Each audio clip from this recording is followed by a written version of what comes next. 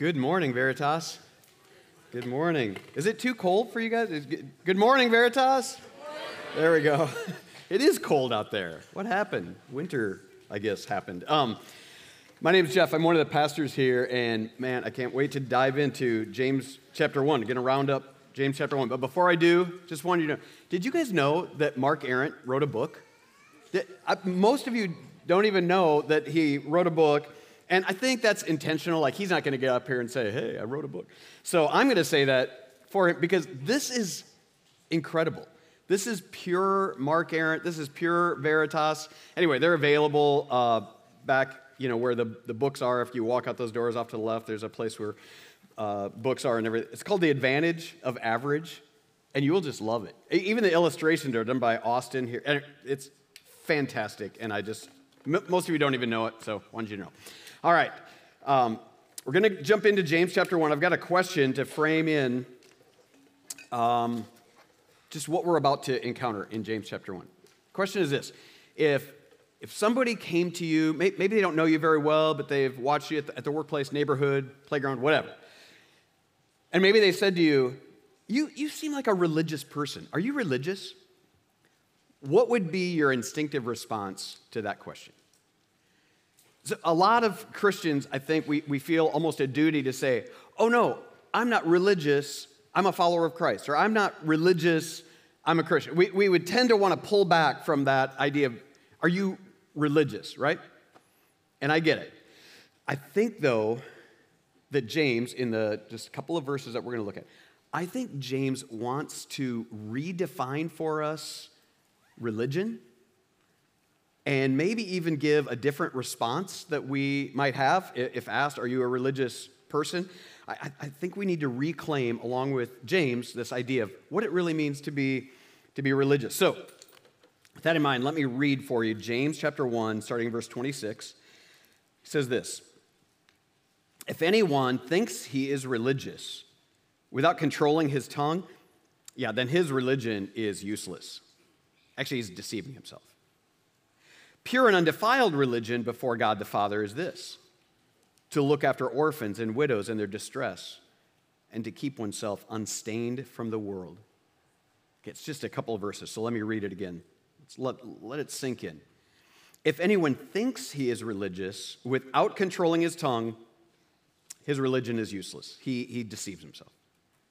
Pure and undefiled religion before God the Father is this, to look after orphans and widows in their distress, and to keep oneself unstained from the world.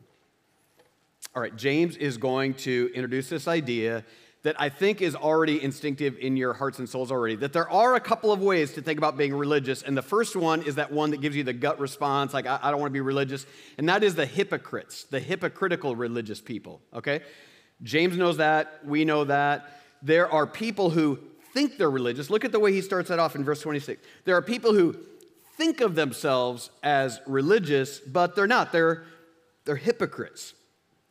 And we all know these people. We all know those people who claim to be religious, and they actually give Christianity a bad name. They make Jesus look bad because they're claiming to be religious, but they live totally differently than their claim is. And so we get that. What he's saying is they're deceiving themselves, right? Because if you let your eyes glance to the part of James that we just covered, Mark walked us through last week, it's because they're unchanged by the word. These are hypocrites because when the word comes to them, it's like water off a duck's back, right? It just glances off them somehow, or they look in the mirror, see what's here, but they walk away unchanged. There are religious people who maybe sit among other religious people, and the word is going out to them, and maybe the word even comes out of their mouth at times or whatever, but they're unchanged. They're completely untouched, untransformed by the word. Here's what Jesus said about those kind of religious hypocrites. Pretty strong words coming from Jesus from Matthew 23. I'll have it on the screen. He says, woe to you, scribes and Pharisees, you hypocrites. You are like whitewashed tombs, which appear beautiful on the outside, but inside are full of the bones of the dead and every kind of impurity. Okay, Jesus is speaking so strongly, so pointedly at religious hypocrites. Saying, yeah, outwardly, whitewashed tombs, you're making yourself look a certain way, but the closer you get, that word there for impurity is the word for filth, refuse, decay, like a stench, right? So you might look at this on the outside, looks all whitewashed, and the closer you get, you're like, what reeks? What stinks around here, right? The closer you get to religious hypocrites, it's repulsive, right? It makes you nauseous. So that's one way. There is that religious person that's just a hypocrite. What James is trying to say, though, in our text here, is that there's a different kind of religious person. This is the true God-fearer. In fact, the word religion in Greek it means God-fearer, somebody who's awestruck by God.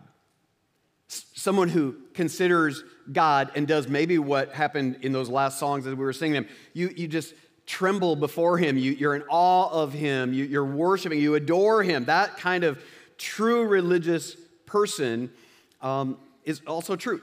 All religious people are hypocrites. There are truly God-fearers out there. So what he will do in these couple of verses is paint a profile of what a truly religious person is. Now, it's not a complete profile. He's not going to fill in every gap, but there's going to be enough there to get a general picture. You're like, okay, I can spot a truly religious person from a hypocrite, okay? Now, before we dive in, I've got a warning for you, okay? Here's the warning. Don't be fooled, because most religious hypocrites don't know that they are religious hypocrites. They've fooled themselves. That's what James has just told us. They've deceived themselves. Here's what I'm telling you. There are some in the room right now. I promise you. And you don't know it because you've not allowed God's word to show you what is actually true. In fact, already you've figured out these kind of defense mechanisms to kind of block out what might get into your soul and confront you. And you've got this defensive shield up. And what I'm saying is, please, as we go through this text, hear what James is saying. Don't be fooled. Look carefully at what James is saying. Allow it to reveal what's actually true about you, and then act on it. If that doesn't happen to you today, I'm afraid you're just going to go into another level of hypocrisy. You will be worse for having come today if you do that than had you just stayed home. Don't get really good at letting God's word hit you and glance off and be unchanged by it. So let's go into this with a posture of like a little bit of fear. Like, okay, James, I don't want to be that guy. I want to be truly religious by the way he's going to define it. Okay, so the very first thing, you are truly religious if you control your tongue. You're truly religious if you control your tongue.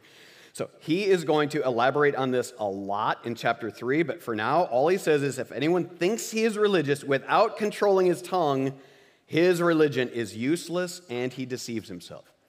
So I'm going to let him speak more boldly when he gets to chapter 3. I'm not going to read it for you now. Some of you have read through James, and you know when you get to chapter 3, you get that like really uncomfortable feeling, right? Because he just goes after us. So for today, what I did was I just glanced through the book of James, just a few bullet points, and then we're going to move on, because that's all he does here. He's going to land it more in chapter 3. But for now, how do you treat others, especially with your words? How do you speak to others? I want you to ask yourself, look in the mirror and ask, how do you speak to others? Especially those that you might consider beneath you. Now let's get real practical. There's a whole lot of people, many in the room, who are in the service industry. I spent a lot of years in the service industry. How do you treat people who you know it's their job to serve you? How do you talk to them? How do you talk to people, maybe even, this happened to me just this last week. It kind of blew my mind. Twice in 1 week. I was actually in a text thread conversation with somebody on the other side. I'm trying to figure out, I think it was the airline tickets from Zambia, whatever. And all of a sudden, on the thing, it said, can I just say thank you? You've been the kindest customer I've had to deal with this week. And I look back through my thread. You guys, I wasn't overly kind. I was just the most basic of politeness. Thank you. Could you help me, please? Whatever. And immediately I thought, in fact, I even said, I'm really sorry. I don't know what kind of people you encounter on the other end of that text thread, but that's remarkable that here's what I'm saying. There are humans on the other side of even that. How do you treat people in general? How do you treat the other person in line at the retail store? How do you treat the people next to you or in front of you when you're stopped at traffic and they haven't gone in the speediest way that you think they should? How do you treat people with your words, okay? I'm seeing some nudging going on. I'm just going to let that go. Flip to the other side. What words do your best friends hear from you? What words do I'm seeing more nudges. How about your spouse? How about your children? So now we've gone from people that are kind of removed and distant and you feel like are in a different category or something in your mind. What about those nearest to you? What words come out of your mouth? What would they say? What about cursing? He's going to talk about that, especially cursing that involves using God's name as a curse word. What words come out of your mouth? How quick are you to be irritated? How quick are you to complain? How quickly are you agitated and your words bring that out? Jesus was maybe even more direct about this point. So I'm going to read for you some of Jesus' most stinging words from Matthew 24. Here's what he says. The mouth speaks from the overflow of the heart. Now, I just want to stop right there. Just know this. Here's what Jesus said. Those words, they come from somewhere. All they are is a reflection of something that's going on in your heart. A good person produces good things from his storeroom of good, and an evil person produces evil things from his storeroom of evil. I tell you that on the day of judgment, people will have to account for every careless word they speak. Do you get just a gut ache when you read that? I hope you do. I do. Well, it's just going to increase when I finish it. For by your words you will be acquitted, and by your words you will be condemned. Why? Not because of the words themselves. It's because of what the words are reflecting. The words are only the barometer to tell me what's actually going on in your gut, in your heart, in your soul, right? That's why your words will either acquit you or condemn you, is because they're revealing. All they're doing is revealing what's actually true of your heart. So to claim to be religious but have no control of your tongue, you're fooling yourself, okay? You've deceived yourself. And it's time for the blinders to come off. It's time to actually look in the mirror and see what God is trying to say is actually true of your heart and soul, all right? Your religion, he says, is worthless, useless, if you have a claim to be religious but have no control of your tongue. All right, let's move on to the next one, like as if we need another one, but we do. Because now he adds a second layer. He says, if you're truly religious, you will have compassion for the weak. If you're truly religious, remember, this is a profile generally. This is what good religion looks like. You have control of your tongue, and then you care about the poor. Verse 27, pure and undefiled religion before God the Father is this. You look after orphans and widows. See, religious hypocrites are preoccupied with themselves, polishing up their tomb, polishing up the outside, right? So they become blind, intentionally blind. They blind themselves to the most vulnerable people around them. Okay, quick illustration from Jesus again. Remember one of the most famous parables of the Good Samaritan, right? Here's a man who's been robbed and beaten and bloodied on the side of the road, and here come a couple of religious people. The first one is a priest. The priest comes by, glances over, sees somebody in need, and what does the priest do? Puts the blinders on and walks by on the other side of the road. Next, a Levite comes, another very religious person. Sees with his eyes, that's what Jesus said, sees with his eyes, there's somebody in need. Puts the blinders on, walks by on the other side of the road, and it's actually this kind of half-breed, this rejected Samaritan that actually does the right thing. And actually,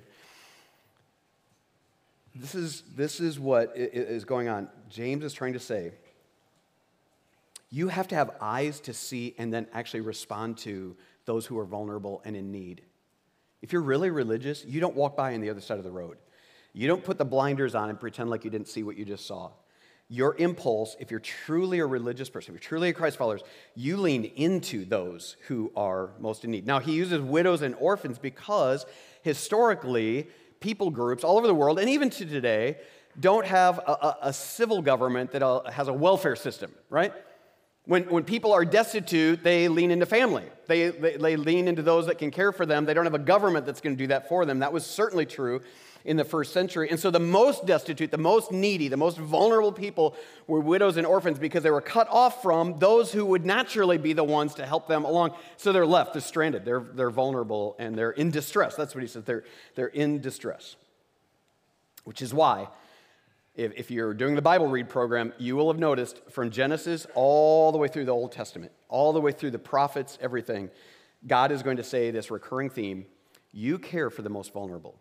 You care for the most needy. In fact, I'm going to judge you on how you relate to me based on how you treat the most vulnerable. Psalm 68 is a beautiful example of this, where God is saying, here's who I am, and I want you to follow this path. Psalm 68 says this: God in his holy dwelling is a father of the fatherless and a champion of widows. God provides homes for those who are deserted. Don't you love that?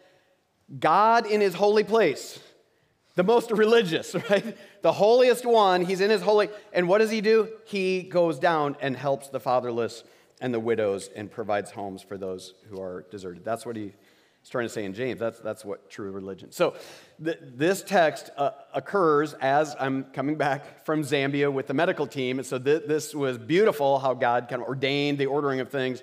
Because I want to show you, church, a beautiful way that this church family has responded to the need, the distress of widows and orphans in rural Zambia. So I want to show you just a couple pictures. The first one is of the team that was assembled in order to help the distressed. So I put this one on instead of just the Mzungus, just the Iowans on there, because I wanted to see, this is actually who partnered together. This is actually the team. Now, if you can happen to spot the Iowans there, it might not be too tough. I'm going to start in the upper left there. That's Frankie. He's actually not a medical doctor, but he works with our middle schoolers, so that gave him a ticket to there. Anyway, there's Frankie. There's William the dentist. Marlon is actually from Ames. He runs the agriculture project over there. Fantastic guy. But Dr. Tom, then circling around Brenna, Marie, myself, and then Christian. Christian was just on keys over here. That's the team of people who God assembled to go and see what we could do about the distress. So our prime objective in the next picture you're going to see, the prime objective was to do a ribbon cutting and opening for this clinic that God allowed this little local church here to put in rural Zambia, where thousands of people were completely underserved, had no ability to get to any kind of medical help at all. So by God's grace, we opened the Kabansa Clinic along with our Zambian colleagues. There's a clinic, there's a maternity where babies can be birthed safely and in a sterile environment. There's a staff house. In fact, go to the next picture, because these are the true heroes. They're going to be staying there. They live there. So we put a little house so that there's like a duplex, women on one side, men on the other. So don't you love Faith's little nursing hat? She's so sweet. Anyway, she got the little white nursing. I love that. Anyway, these are the true heroes. They're living now in Kabansa Village, bringing health care to thousands of people who had no access to any kind of health care.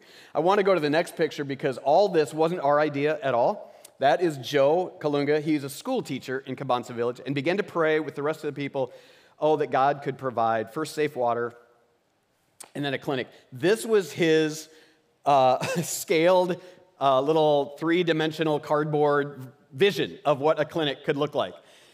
Compared to what we drove up and saw, it's amazing. God did so much more than this little cardboard cutout, thing. But that was the vision that he had and began to pray towards, so he's truly a hero. So what you'll see in the next picture is we did this ribbon cutting, and there's the plaque, Kabansa Village Clinic, donated by, and there you are, Veritas Church. There you are in the bush, the deepest bush of Zambia, Veritas Church of Iowa City, Iowa. And of course, to God be the glory. So this is the chieftainess. They're still under a chief system. There's a civil government, but they're the real, kind of presence and power locally is these chiefs all around these different regions. She's the chieftainess. She's pointing to our flag. I'm pointing to their flag. I'm saying this is a partnership, right? So we cooperated with not just the tribal chiefs, but the district commissioner, the Zambia Ministry of Health, to make this truly a Zambian endeavor. They own it front to back. So why did we do that? Look at the next picture. because these adorable people are in distress. The reason I picked this of all the pictures is because don't you love, well, obviously she's adorable, but her sweet little hand on Brenna's knee, is that not just the cutest? That just is such a beautiful picture of going and helping people in distress and actually putting flesh and blood to that, touching them, holding them, bringing healing to them. Now, there's many, many happy pictures like this, but they actually don't tell the whole story. I want to go to the next picture because here's what happened. The night before, actually, the clinic even opened, our first patient walked up, and we're still putting beds together. But this mother brought her sick child. Now, look how tiny she is, and that's a pretty large kid for her to be carrying around, wrapped in a chitanga cloth around her back. But that's because he's so sick, he can't walk. What I don't realize at the time is how sick he is. So I'm taking pictures. Our first patient, click, click, click, right? And I'm not realizing how. So as it turns out, they get him into where they can begin to check things out. And two of our doctors come and pull me aside and they say, Jeff, he's burning up with so much fever from malaria. If we don't get him to a hospital, he's not going to make it through the night. Now, thankfully, we had a vehicle there, and we were able to put Faith, the nurse, in, and his parents get him up this treacherous road. That even took a long time. You can talk to the people in the picture about this. There's a vehicle going to Serenge. Can we go? So it takes like an hour till like, no. And gets him up. And by God's grace, there was a clinic and even a vehicle to get him to. But right after that whole fiasco, get away, we got to get. Anyway, that gets done, and a woman walks up to our doctors. She's 4 to 5 months pregnant, and her water has broke. They rush her into this brand new, not even opened yet, maternity, and they discovered that the child has already passed away. But the baby is breached, and she's unable to bring it to birth. And so now things get really serious because she's about to lose her life. Without the medical intervention that was there, not just our doctors, but their doctors as well that were there, her life was spared by God's grace because there was a place for these folks to go. And I almost felt like that was the right kind of evening for us to have. I said to one of our doctors, I said, tears, and I'm saying, you know what, I don't actually want to give you any words of compassion. I think you need to feel the pain because we need to absorb the pain. That's why we're here. This isn't to put lipstick on something. This is a need. There are people in distress. They need this. And thank God you were here, right? So here's where James 1 really comes into play. I want to show you the next picture. Because this clinic endeavor has been going on, the gospel has been going out in Cambanza Village and all around. You guys, scores and scores of people are giving their lives to Christ because they're seeing, you're actually coming to help us in our distress, in our time of need. That's true religion. I want to know about that religion. You guys, 2 witch doctors have given their lives to Christ because the gospel has gone out through the efforts of this clinic. So many of them had come to Christ. They want to get baptized. Well, it's dry season. There's no standing water anywhere. So we get on this path. We go an hour on this path outside of the village to finally find enough. This was just one tiny little stream that had clogged up enough to give us enough water to baptize. You can imagine the thoughts going through my mind as I stepped up to the water to do the baptism, like, what else is living in this water and what else is coming to drink some of this water? But you guys, they wanted to get baptized. They saw that they are now children of Jesus Christ, and they wanted to be baptized because that's what people do when they give their lives to Christ. I don't know what your excuse is. Seeing dark, dank water was not an excuse for them to not get baptized. They were saying, I don't care what it is. I want to be baptized. I'm ready. I gave my life to Jesus Christ. Let me show you their makeshift auditorium for all the people that are coming to hear the gospel. This is their auditorium. See the elephant grass all around and the logs that are there to sit on? You think it's uncomfortable because we're a little crowded in here?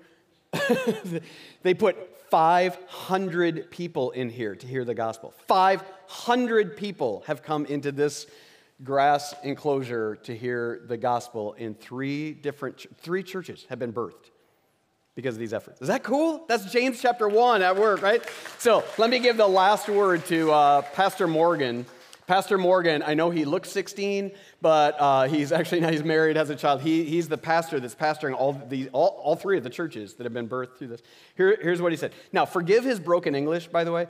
English is maybe his fifth language. He has mastered all the tribal languages and can speak the gospel. So if his English is a little clumsy, it's not because he's illiterate or not very smart. He's actually brilliant and compassionate, and I just want you to hear his words as he speaks them.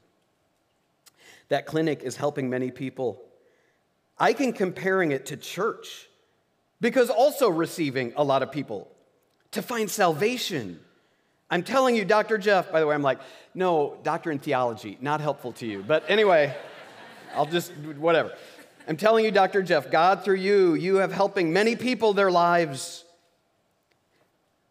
Church number 1, people of Chabobo. Church number 2, people of Cabanza. Church number 3, people of Cayombe. And all the visitors, we appreciate your job. And a lot of people saying, Baptist Church, weekend going to worship. Listen to this. You help me to bring the lost to our Father. You help me to bring the lost to our Father. My prayer is God gives you more and more years and more protection. Thank you. It's because that's James 1. People are seeing, oh, this is true religion. You care about us. I want to hear about your God, right? And that's how the gospel goes out. You know that's actually happening in our area right now? Through the way that this church has begun to pull in orphans through our foster care system and adoption, many in this room right now. In fact, there's a meeting. I'm just going to put this up for those who just want to know more about how we're doing that, not just internationally, but right here. Meeting coming up. Because just this week, Shane has received 6 calls to this church family saying, we have children in need, and we're hearing that you're the kind of local church that responds to widows and orphans in their distress. 2 of whom are infants. Just this week, those are the calls coming to this church family. Why? Because people are saying, oh, those guys just aren't blowhards out there making a claim to religion. Oh, we hear that there are people who are truly religious, caring for widows and orphans and people in distress. So I hope that whenever you see people in need, the disabled, the impoverished, the mentally ill, whoever they are and however they cross your path, don't turn a blind eye, okay? Don't turn a blind eye, because truly religious people, they actually care for the weak. Okay, very last thing that he's going to give to us. If you're truly religious, control your tongue, compassion for the weak. And lastly, if you're truly religious, you pursue holiness. Pursue holiness. It says, yes, you care for orphans and widows in their distress, and keep oneself unstained from the world. When he talks about the world, the way that James is using the word world, it's a world gone astray, a world estranged from God, right? There's a creator God, and we live east of Eden, right? People are estranged. We talk about people being lost. That's because people are running from God and get themselves lost, right? That's the world we live in. They can speak any way they want. They don't care about their word. Why? Because they don't think they'll ever give an account to God for those reckless words. They don't care about the weak because they're trying to climb over the weak to vaunt themselves. That's the world that we live. That's the air that we breathe. You can't help but getting some of it on you as you're just walking through the world that we live in, okay? That's what he's saying. You get stained up.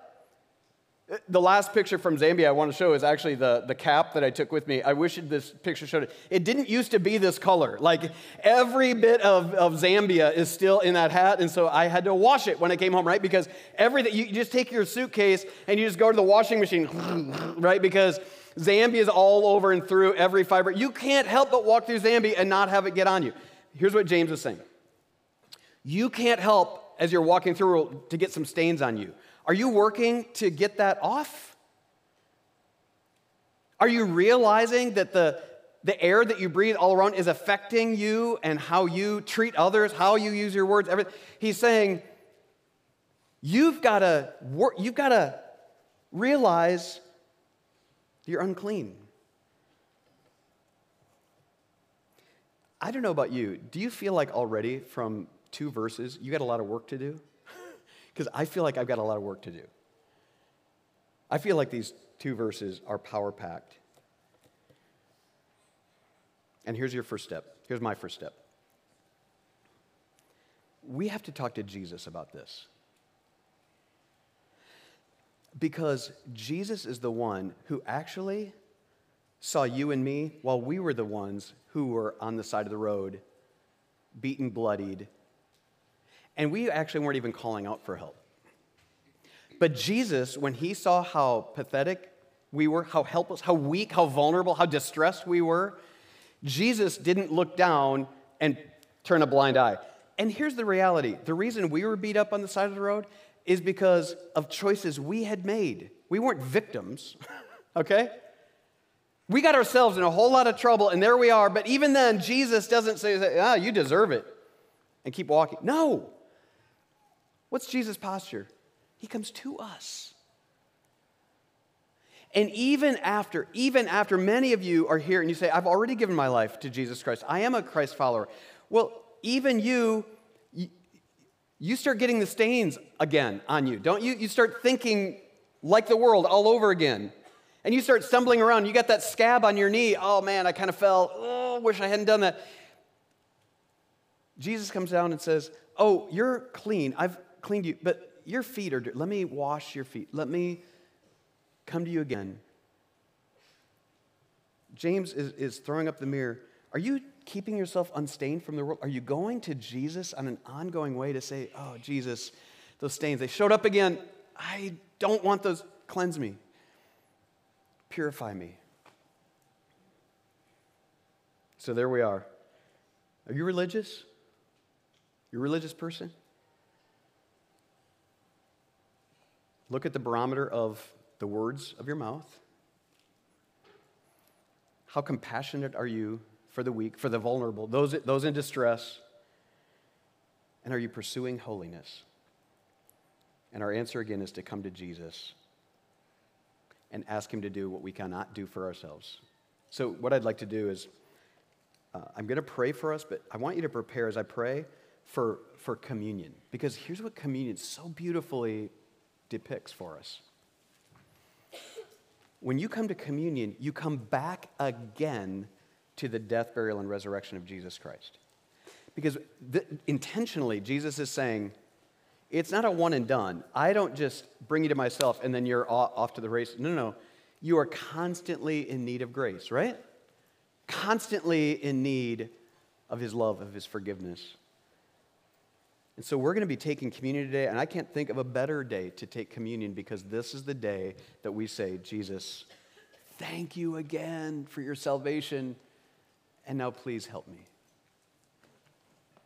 Please help me. I've got another bruise. I've got another stain. I need you, Jesus.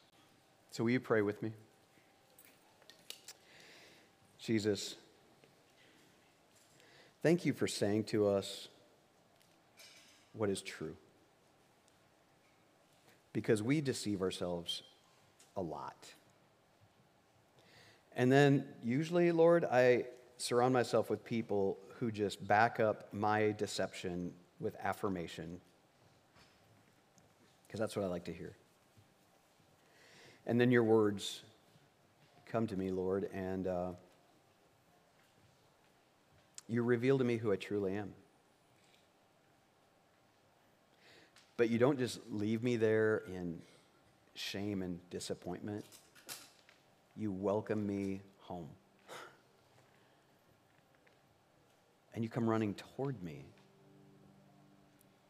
Not with anger, with love and compassion, mercy, a fresh dose of forgiveness. That's what I need. That's what I come to you for right now. And that's what you offer in abundance. So may this worship be true worship. May our religion be true religion. Because of you, Jesus. Because of you. I pray in Christ's name. Amen.